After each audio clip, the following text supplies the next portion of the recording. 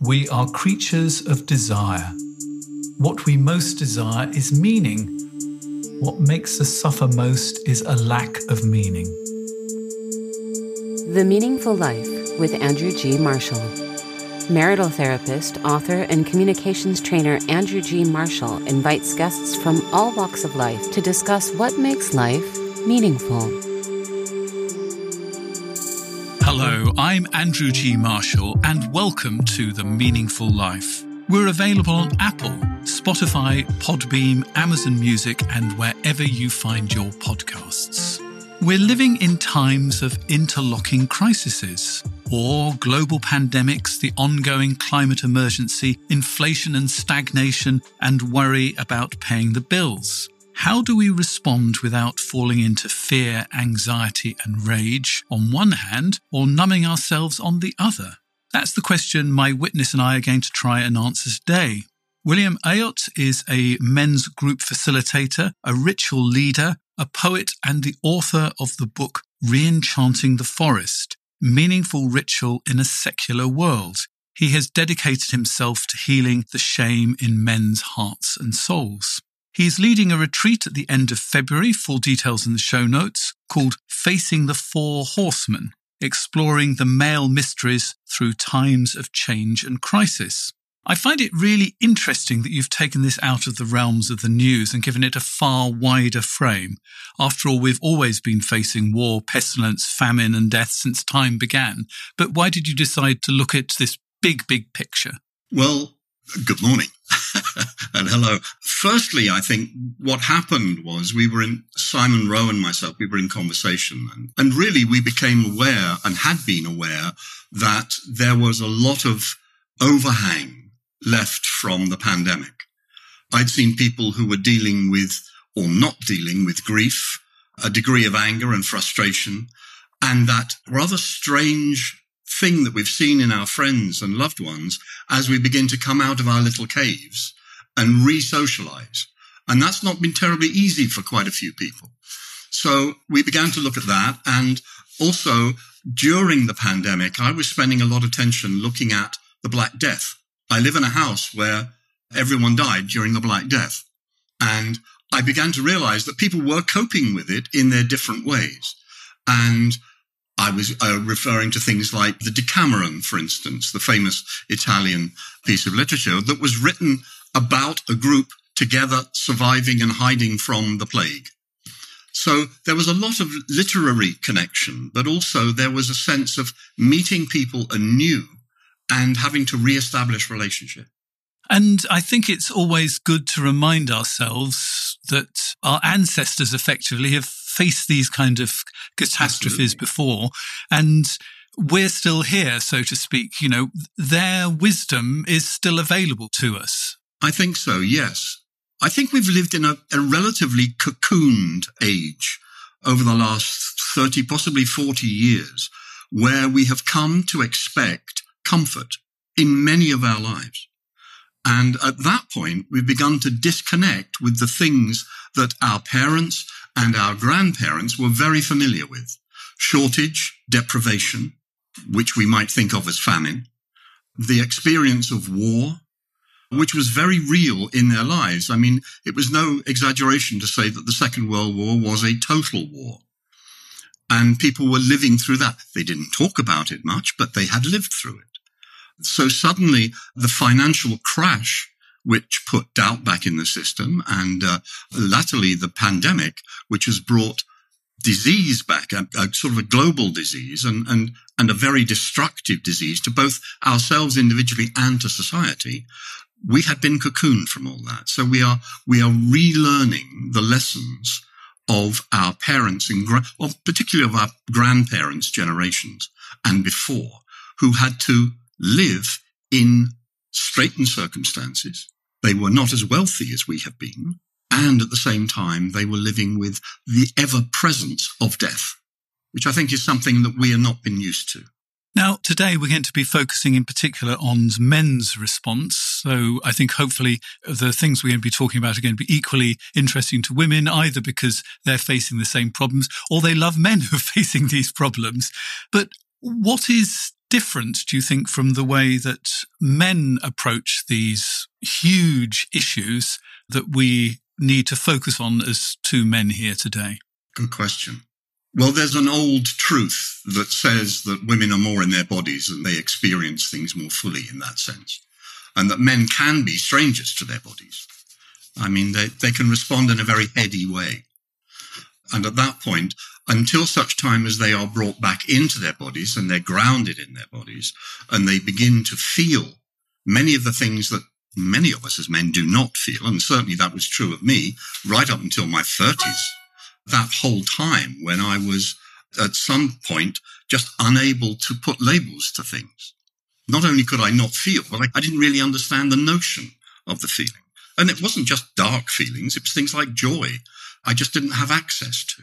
So could you expand on that, sort of not quite knowing what the problem was, but knowing that there was a problem so we can sort of really understand it? Because I think people will recognize that. Sure. I think there's a dis-ease, Andrew, with many men. We are brought up in a sort of a paradox. On the one hand, we are expected to be emotionally literate, available, and fully what we used to call the new man. We are supposed to be present and available. This whole notion of being emotionally literate was unheard of in most men's lives, not that long ago. And on the other hand, we have this extraordinary situation in which we are still receiving, often unconsciously, from people who would claim to be very conscious, that we are expected to step up and deliver. We are defenders and protectors. We have all those sort of responsibilities. Are we imagining that? Or is there still a cultural message that is giving us from a very early age a sense that there are roles for men and roles for women? And this goes back way, way back into our history, where in times gone by, there was a sort of a deal struck between men and women. And I'm speaking in the mythical world here, but there was a deal struck between women who risked their lives in childbirth and men who risked their lives either in the hunt or in combat in defense of the tribe, the family, and their people. So that was a deeply ingrained response to life. And I'm not sure we've entirely shaken that off. And that's just where we are. I don't think in terms of a right or wrong around this. I just think in terms of, well, that's where we are still. And it's a paradox for many men, and they're torn between the one and the other. They want to please their partners, and they want to step up as a man. That's a difficult paradox to live sometimes. And I think it's not just sometimes that men are alienated from their bodies. I think they're alienated from their souls sometimes. It's sort of almost like an old-fashioned idea. What do you think the soul is that we're alienated from sometimes? Well, that is a big question. The soul, as I see it, and it must be said that many different cultures think of the soul in many different ways. Many indigenous cultures think of external souls. You can have 1, 2, 3, 4, 5 souls that manifest in different ways and do different things. The idea of a soul that runs before us, that can be a totem animal or can be some form of creature. We only know of it through notions of witchcraft and the idea of a familiar, a witch's familiar. But that's closer to something very old in which we were believed to have what Philip Pullman would call a demon. He would speak of this outside entity, and he elaborated on it beautifully. But I think that those kind of souls can be seen in the context of different cultures. For ourselves, and I think we have to acknowledge that whether we are secular, whether we are religious, whether we are atheist, we are living with an inheritance of 2,000 years of convinced thinking. And that's sort of in our bones. So we have the Christian notion, or the Judeo-Christian notion of a soul. But we also have the pagan notion of the soul, which is something that is deeply connected to the world, deeply connected to feeling, deeply connected to experience.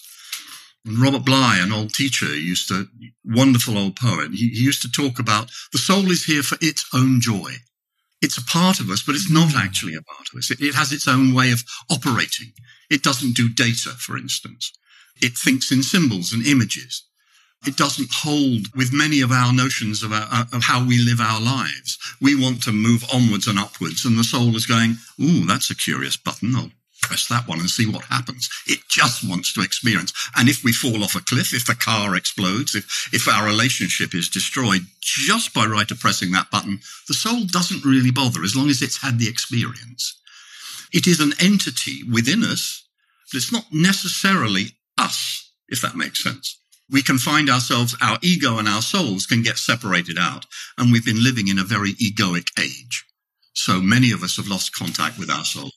What do you think of the idea of the sort of soul being like a sort of an authentic version of ourselves, rather than the sort of the version that our parents, the system, our headmaster, our partner, even ourselves would think we want, but that somewhere inside us there is an authentic version of ourselves that has to be heard? Yes, I think that's a very good point. I think when we begin to look at ourselves, we begin to notice that the soul and the psyche seem to be one and the same thing, whichever way we care to name it. The mind is a wonderful thing, but it is working in a different way slightly to the soul. And when we begin to realize that, and let's be honest, there's soul music, soul food, soulful ways of behaving that seem to imply a depth of feeling, a connection, and an embodied quality. So I think that that's an experience that we have, and very often it's a thing that happens in later life. As we move into our lives, we suddenly realize, and it can be quite a sudden thing, that we have parted company with our soul. And that can be a very painful experience. And we try and get it back in all sorts of ways. So tell me more about this experience that happened to you around about 30 when you had a sort of disease with yourself. What happened, and how did you meet yourself again? I was working in casinos in London's West End. Mildly dyslexic. I went for a job as a youngster. I went for a job as a courier and became a croupier. And at that moment, I got paid, and suddenly I stayed for a while. And I lived in this strange world which magically recreated the childhood home that I had, where people would get drunk and play cards at night. I grew up in a pub, and it seemed very familiar and very easy at first. And I stayed there, and I stayed there, and I stayed there for decades, a couple of decades. And at a certain point, I began to realize that there was something terribly wrong with me. And I couldn't really blame the world. I tried. But what I began to realize that was, at a certain point, I was in real trouble. I was also writing during the day. The casino work allowed me to do my writing. I had a play that was transferred to London and did very well by its own lights. And on the opening night, the lights went up and a trapdoor opened under me. And as I thought, is this what I've been doing for all these years? And I just fell through into a sort of a clinical depression. At a certain point after that, I realized, actually, I think I was soul dead. I had no connection with my soul. Now, John Keats, the poet, who died at 25, wrote in a letter to his brother, I believe it was, who said, have you no idea how important it is to take an intelligence and make it a soul? So I think soul making is important. We need to maintain our souls. We need to feed them. We need to bring them alive on a regular basis. And that's the thing that I was not doing. I was getting up. I was working to get my plays made. I was then working in the casino to pay my rent and do the things that one needed to do in central London. And at that point, I woke up one day and I thought, I am in real trouble. And I felt I was cut off from my soul and I was soul dead. So we can call it alienation. We can call it what we will, but it's there and it's very real and it hurts. So if people are soul dead, I think they're going to be in a pretty dark place, and they'd like to hear how you made your soul, so to speak. Good question.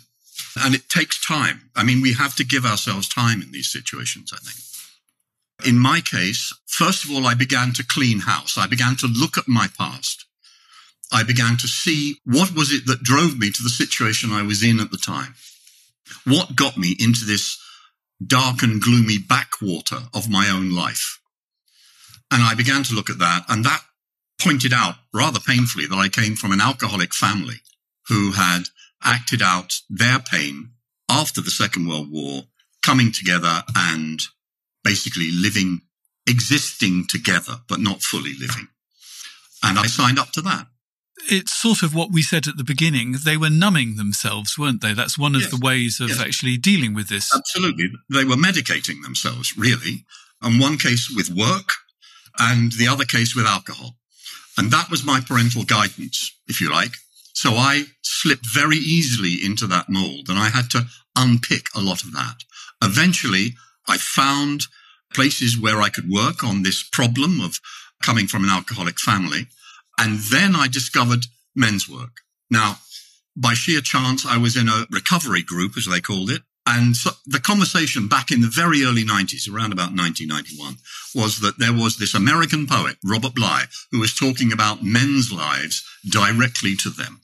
And he had written a book called Iron John. And I kind of went along. And I was stunned because it felt like my life was being explored in ways that I had never dreamed that it could be.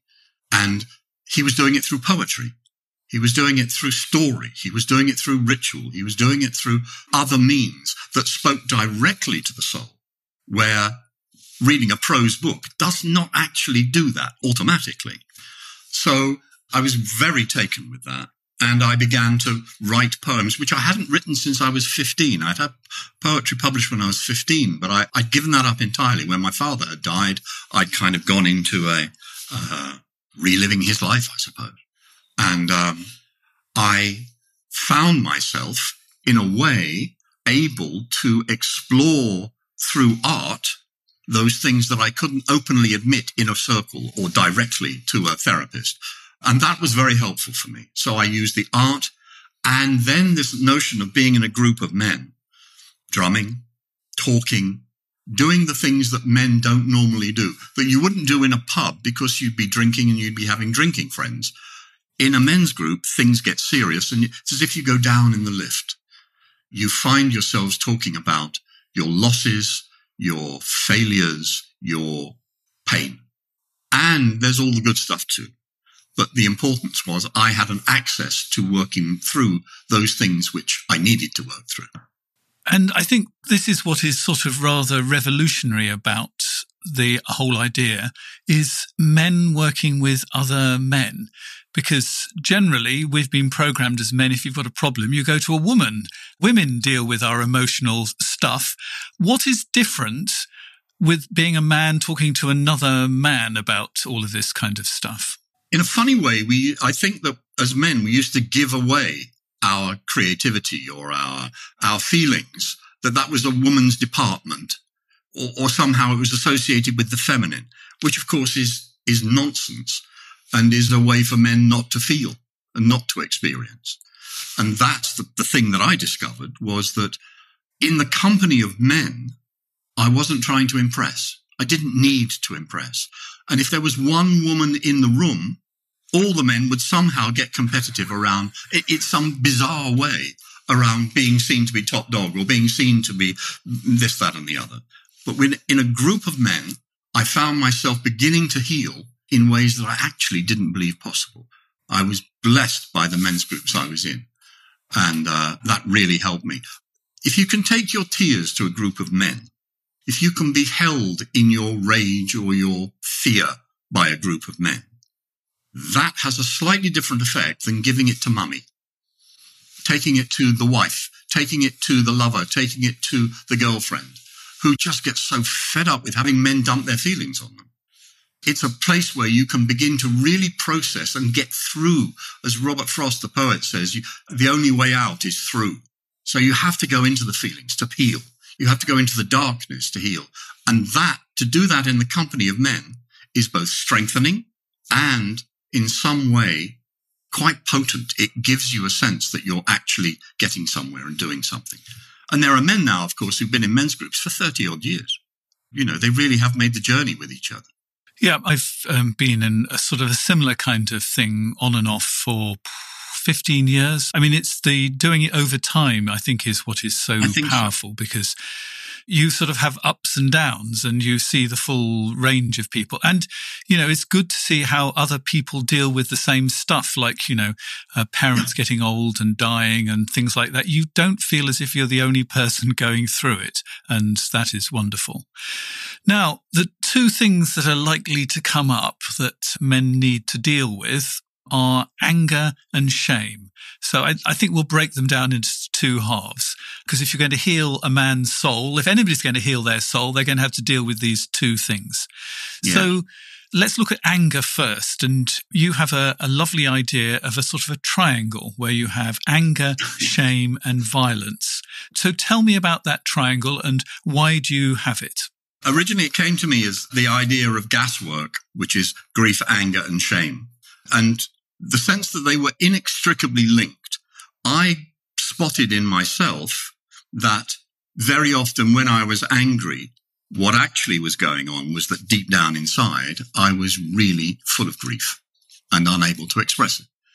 There was also the other thing going on, that often when I was angry, an old childhood message would come up, whack, and I would find myself in deep shame, unable to speak, unable to look people in the eye, diminished and sort of frozen in that moment. So I began to realize that rather than feel the shame, I could be angry. I would sort of puff myself up, which made me feel better and stronger somehow than this diminished, shrunken creature that I could become in shame. And ultimately, I lost contact with the grief almost entirely. And it wasn't until I got into men's groups or into men's work where I discovered that the door to healing, in men's cases, is actually grief. I think this is very different for women in the way that I think men need to go away and grieve together. And that's been a recurring riff in mine and many men's lives. I think that women need to go away and be angry together. That in the way that big boys don't cry has been the message in many men's lives. Little girls shouldn't be angry has been the message in many women's lives. So that we have that terrible situation in which a woman comes to us very angry and starts to cry, because that was the only acceptable message to her. And she is frustrated by that. We are kind of paralyzed by that because we're uncomfortable around grief. And the whole thing just gets worse and worse and worse. So for men to be able to really approach the healing, they need to access the grief. And sometimes that can be in a group, that can be about unpicking. Actually, are you really angry? What's going on? What's really going on? Okay. That's what's really going on. There's a deep well of grief that is demanding attention. So what was the grief that was demanding attention in your life then? Well, firstly, my father had died when I was 15 and we had had a row the night before he died. Wow. I'd been out and came back late. My father and I had a row and he hit me. And he wasn't a violent man, but he hit me and knocked me down. I went up to bed. He came up to my bedroom later and said, "Let's make it up, old son." That was his language. And I said, "No, never." He went away, had a heart attack and died in the night. That is a lot of grief. That's a lot of grief. And I carried that for 23 years before I cracked that particular connection. So from that, I realized that, my grief, and I think what happens in life is that other griefs adhere to the primary grief, if that makes any sense. Psychologically, that might not work, but for me, that's my experience. I would say that they congregate together and they reinfest each other almost. I think that's absolutely right. And it's a sort of a vast amalgam that we accrete, we find wrapped around ourselves that can be almost paralyzing, because we fall into that trap, the mythological trap of thinking, if I ever cry, I'll never be able to stop. If I ever weep, the dam will give behind me. I remember writing a poem back in the 90s, early 90s, a poem that was about, if I grieve, I will never be able to stop. And that's a real factor in many men's lives. So that holds them in all the more. And it's not until you're in a safe place where you can grieve. And that's often in a men's group or in a room of men where you can actually just let go. Because there's that thing again in the back of your head. You've got to be a protector and defender. So you really can't grieve openly. You can't grieve in public. And in many men's lives, there were small opportunities. Walking past the cenotaph or standing by the cenotaph on the 11th of November was an opportunity. But even then it was held in because of this massive weight of grief. And I think, if nothing else, men's work has broken that dam and allowed us to grieve and live our lives more fully, frankly. And I think you can get inherited grief as well. I mean, in my family, we're still coping with the First World War and the losses there. Absolutely. And the messages that were given about grief from my great-grandfather to my grandmother to my mother and to today and my family, they're still as potent. So it's sometimes not just your own grief, but the grief you've been handed on from all the ancestors. Yes. And I believe that's true of anger too. Right, so let's talk about anger. So I believe that we can have other people's anger for them. You know, there's the classic thing of the husband becomes more and more rational and more together and more and quieter, and the wife becomes more and more angry and frustrated and so on and so forth. Well, in actual fact, what's happening is that the wife is actually having the anger that the man is afraid to express. So there's these sort of things, and they're all going on in different directions, different feelings, and in different circumstances. I remember exploring some of my anger and realizing it wasn't mine; it was actually my mother's. My mother was an angry woman. She used to wake me up in the morning shouting at me, and that was not great. So I became quite angry, and can still be very angry, and that's opening the door on this oven, this furnace of anger which developed. But actually, it wasn't mine. It was my mother's. It was my grandparents. It was all the held-in anger of the polite English middle class on the one side and the brave working class on the other. So there was a great deal of non-expressed anger. And I think that also adhered, as we would say, to the grief, and then the shame came down. Because one is ashamed of one's behavior, one is ashamed of crying in public, one is ashamed of being seen to be weak, all those things. And that's where the shame reaches, and it gets down to a core of toxic shame, which is something we might talk about. But that comes through this extraordinary mix of confused and projected and almost unowned feelings that we possess. So underneath the dis-ease is anger, grief, and shame. I mean, it's no wonder we don't really want to go down there, really, is it? I mean, it's not a pretty sight. And what you're saying, and, I agree with you 100%, but it ain't easy, is that you have to sit with the shame. So what do you mean by sitting with the shame? Sitting with the shame, first of all, you have to attune your attention. You have to spot when you are in shame, when you are ashamed.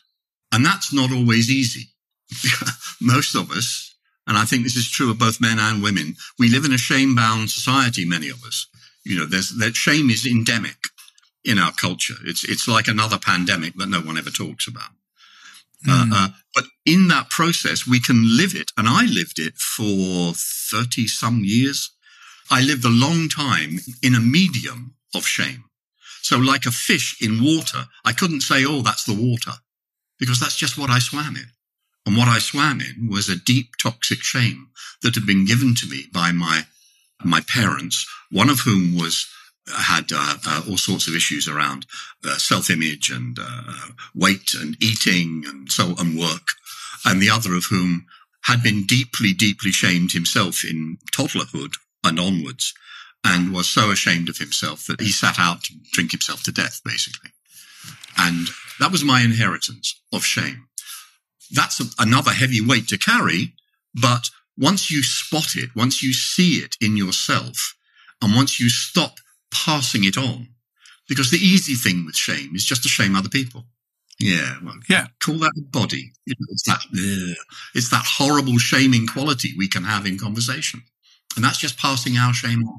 Yeah, if you think my shoes are ugly, look at yours sort of kind of idea, exactly. Really, isn't it? And it's pernicious, and we have to somehow arrest that in ourselves if we possibly can. And at first, it's about observing it in ourselves. We don't have to beat ourselves up about it, and we certainly don't want to shame ourselves for it. You can't shame shame. The only way that you can come out of shame is to bless it, to bless the person. Shame is about who you are. Guilt is guilt. It's about what you do. Shame is about your person. It's about who you are. And in dealing with that, you then have to go to that dark place and you have to feel it. You have to acknowledge, this is my shame. This is what I feel. And it's horrible. You feel it in your gut. You feel it in your throat. You feel it in your body. And you just have to sit with it. And in time, you begin to let it pass through you. Because once again, you're traveling through it. And then there comes the moment when you can begin to see yourself and even bless yourself. When you can begin to look into the mirror and not hurt yourself. And many people cannot look in a mirror without hurting themselves.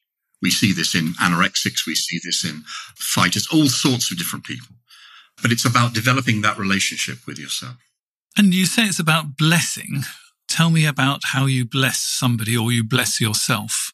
Yeah, it's a fascinating thing, isn't it? Blessing comes from blessen, an ancient German word, which relates to blood. It's to make sacred with blood, which goes back to the Bluthaus and the blood house and the sacrificial quality. So it's a sacred activity. So that connects it immediately with the soul.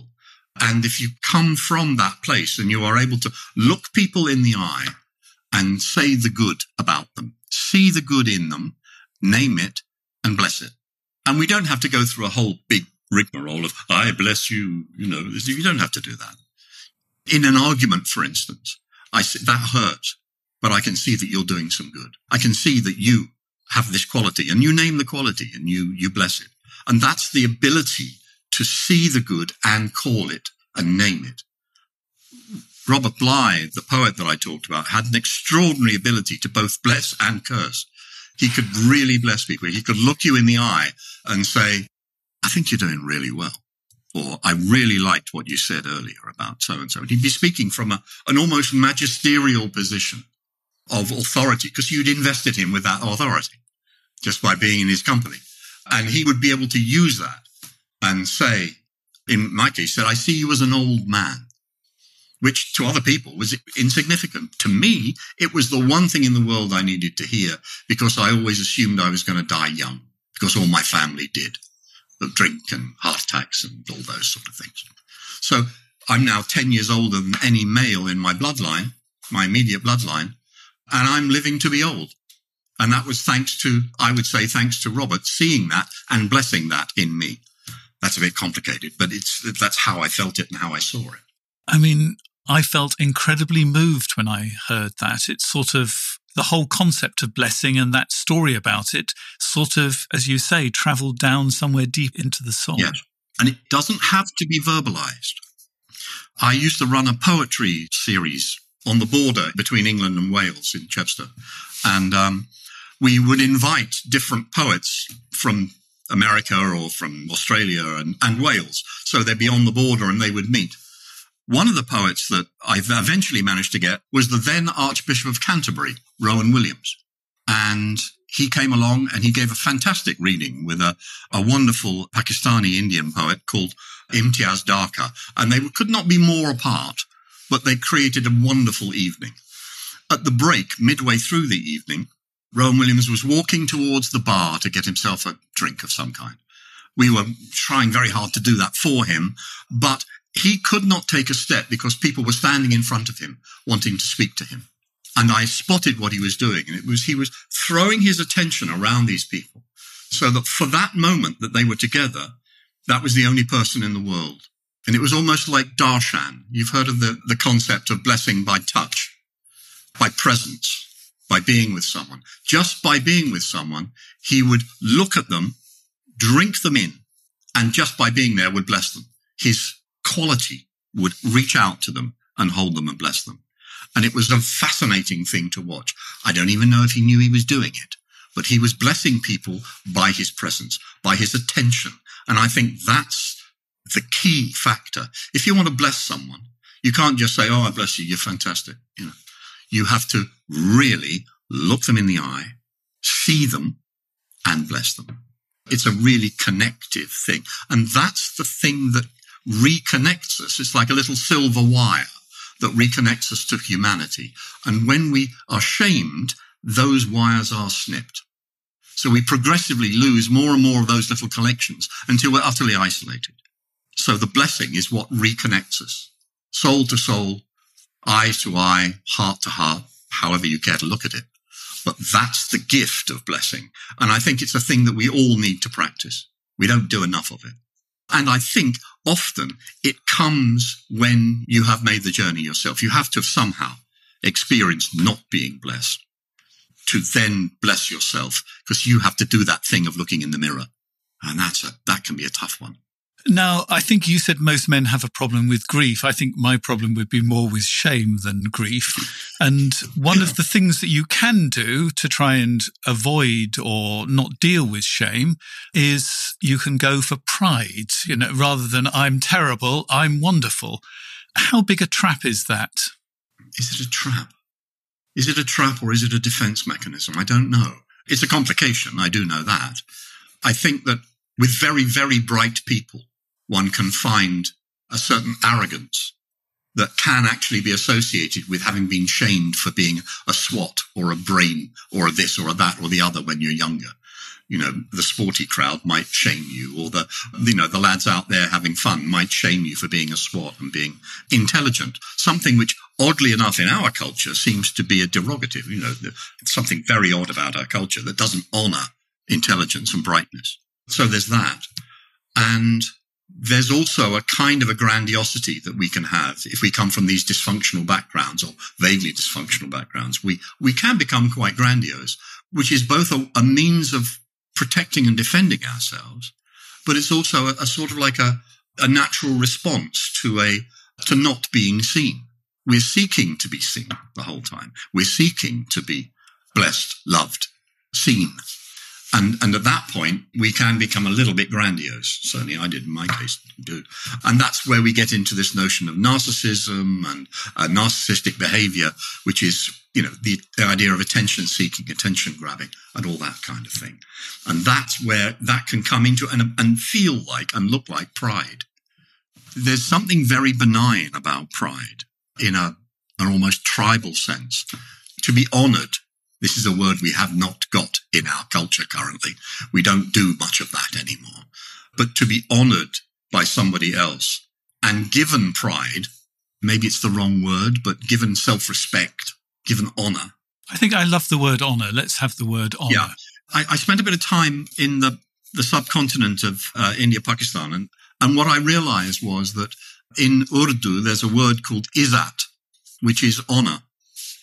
And in many instances, you take away a man's izzat, you take away a man's honor, and he is a badly diminished man and can get very angry, very ashamed, very hurt, and potentially very dangerous.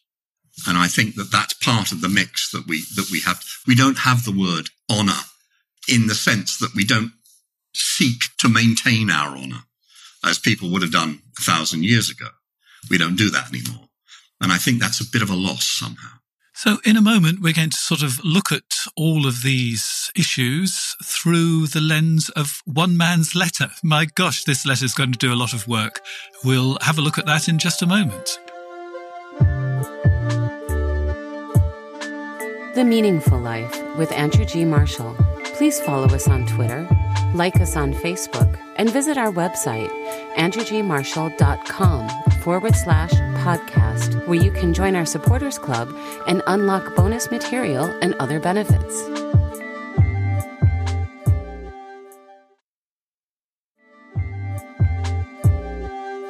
If you enjoy The Meaningful Life, there's all sorts of ways of getting involved with it. I have a newsletter that's done on Substack. It comes out every 2 weeks, and I look at issues that I think will be helpful to you. I point up particular episodes of The Meaningful Life. If you'd like to have that, it's completely free. Go to my website, www.andrewgmarshall.com. meaningfullife.com, and you will find out how to subscribe to my newsletter. While you're there, you could look at becoming a supporter of The Meaningful Life and help us continue the work. You'll find details of that at www.andrewgmarshall.com/podcasts. And there you can also find out how to send a letter in. And this letter is brief, but full of pain. So I believe my wife to be depressed, has been for many years. Nothing works.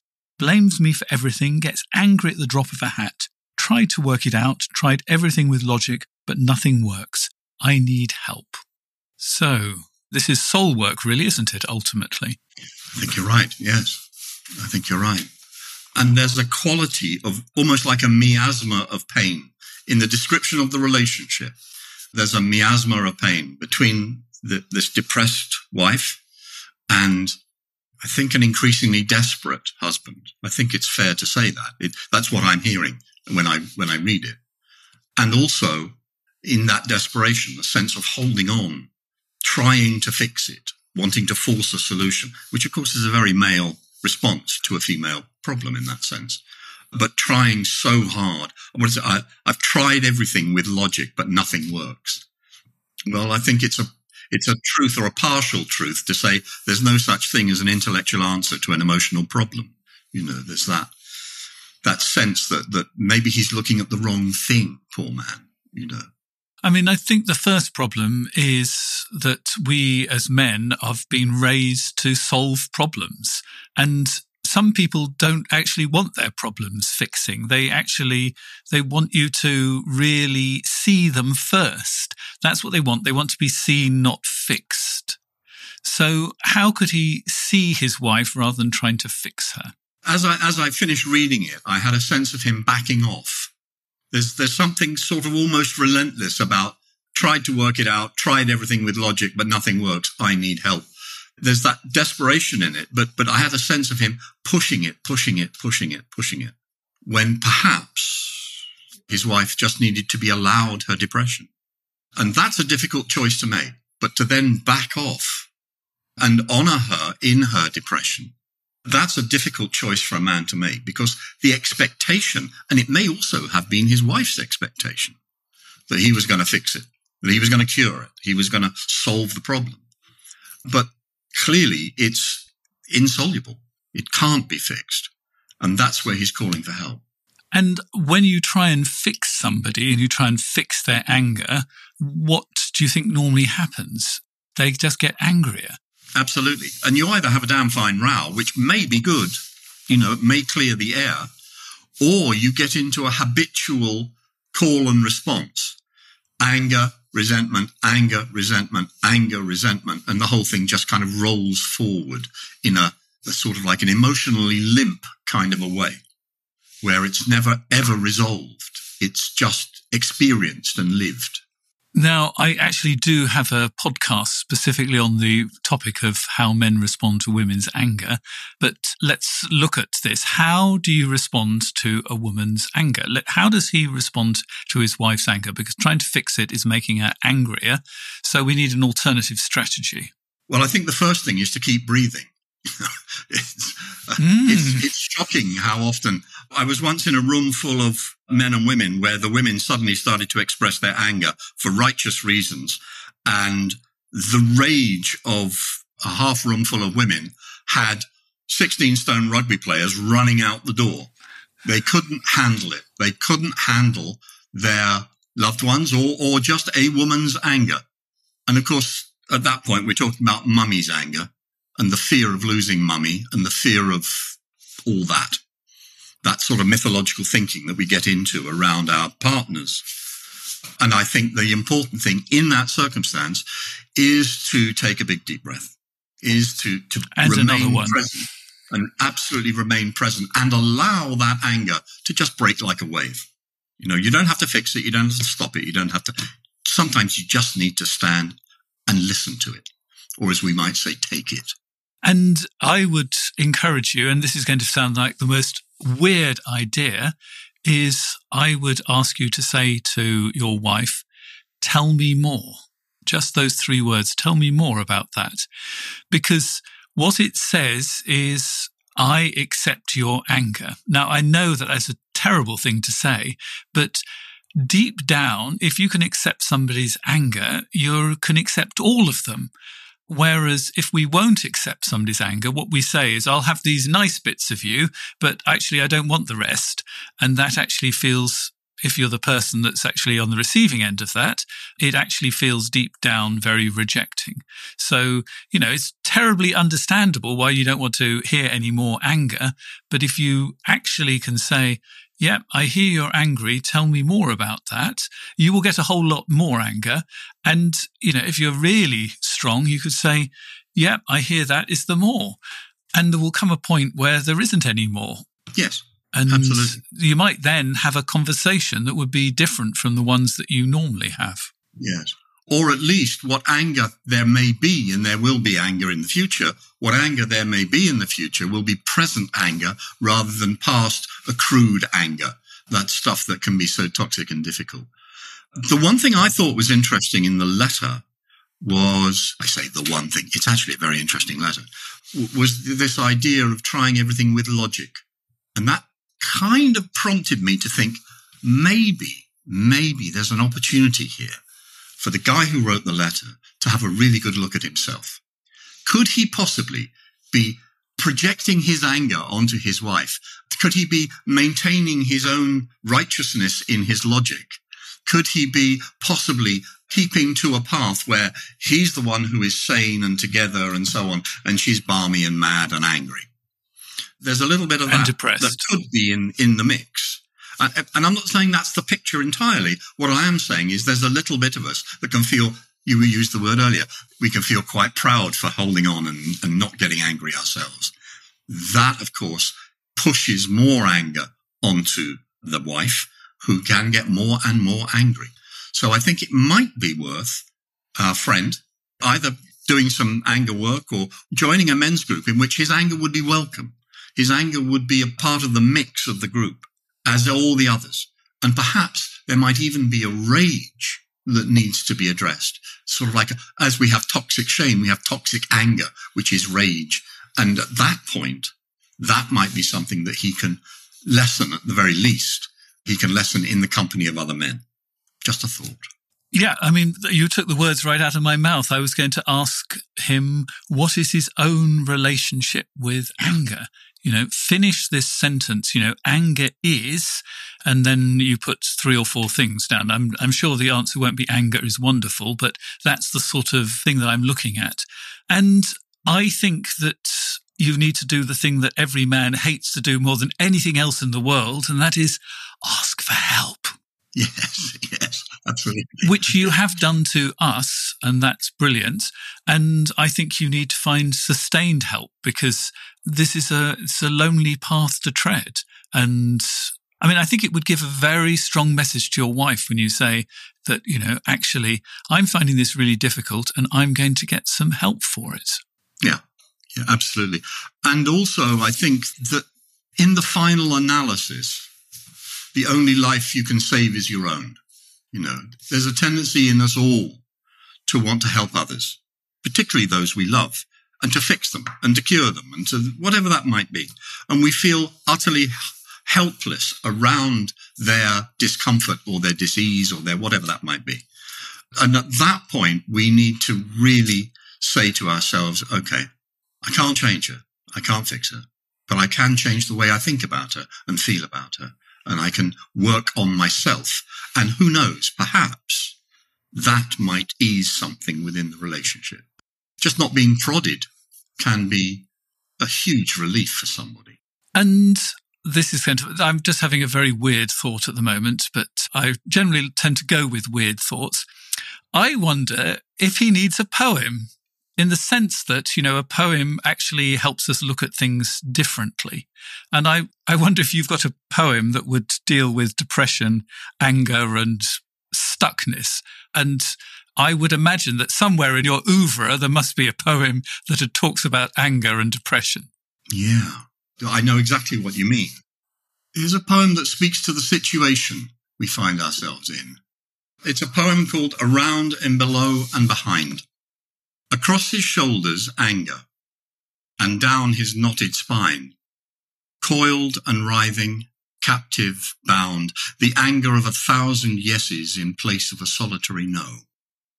Moulded round the anger, corroded, cracked and dangerous, the armour of his given shame, a second hand-me-down inheritance from those who could not, would not love.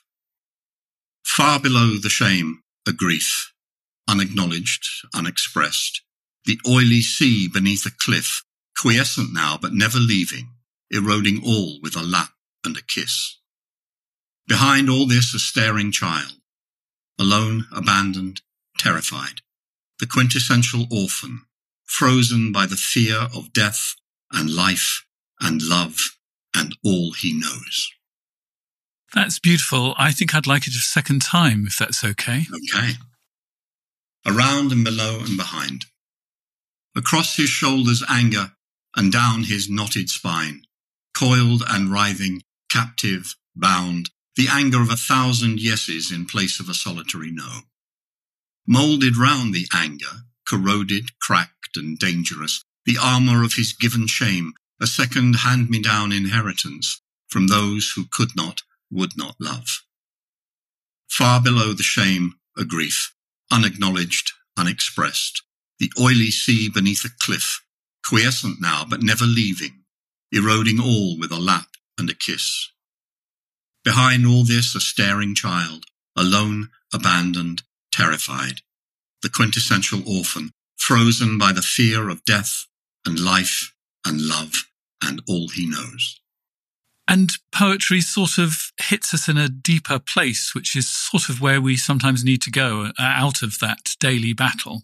I think this is the realm of poetry because once again, it deals in images, it deals in pictures. The oily sea beneath a cliff is a picture the soul can take on, whereas a whole series of rather interesting but long abstract words are not going to touch the moment. And that's where poetry works, particularly in men's work, in men's groups, because it arrests the attention, but it sort of bypasses the intellect and goes into the feeling state through the images. And I think that that's what I found with the work. And I was writing poems in men's events, during men's events, and later in corporate events. But I would write about what was in the room, what I was feeling, what I was seeing. And at that point, when a poem begins to really mean something, it's creating an image. And of course, your image is going to be different to my image. Your oily sea is going to be different to my oily sea. Your cliff is going to be different to my cliff. And so on and so on and so forth. So the more a poem mentions things and doings, so nouns and verbs, and less sort of these descriptive words that can really not necessarily help us, the more precise it is in that imagery, the more we remember, the more we take on. And I think sometimes that's the best way to open a subject up so that we can get there, ultimately together in a group. So, as my witness on The Meaningful Life, I have to ask you, what makes your life meaningful? Soulful experience. The experience that I get when I get close to those peak experiences I had as a kid, as a youth, out in nature, feeling the connection to everything.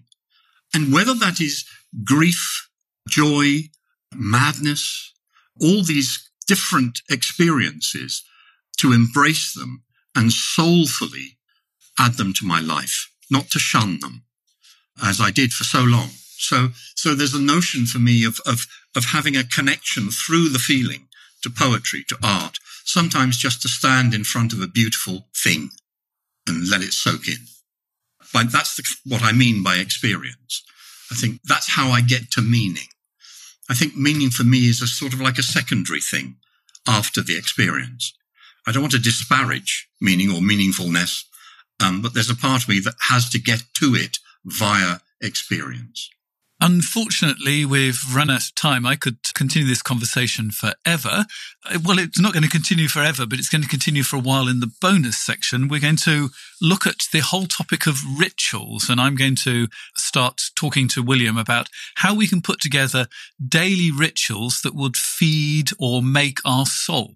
So I do hope you can join us for that conversation. If you would like to find out all about that, in a moment I'll give you details of how to join the Supporters Circle.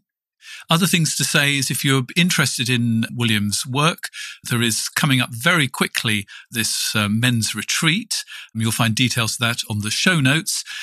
We mentioned at the very beginning of the program, very briefly, the co-workshop leader on this event, which is Simon Rowe. And Simon has also been on this podcast where we talked about quiet desperation, which sort of fits very nicely beside this. So have a look for his podcast as well. And a reminder that if you want to hear the bonus material, you can subscribe directly via Apple or Spotify. We're available on Amazon Music. And if you want to become a supporter of The Meaningful Life, here are the details.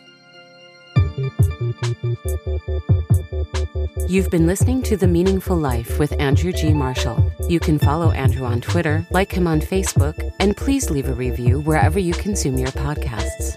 Making, editing, and distributing The Meaningful Life comes with substantial costs, and we'd like to ask for your help.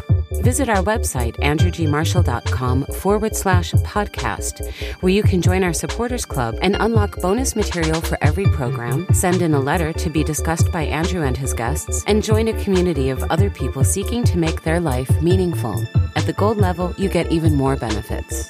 Production of The Meaningful Life with Andrew G. Marshall is by Michael Dooney. Social media by Madeleine Healy. Sound engineering and theme tune by Sebastian de la Luz Mendoza. And I'm Susie Colick. Please tell your friends and spread the word. Thank you.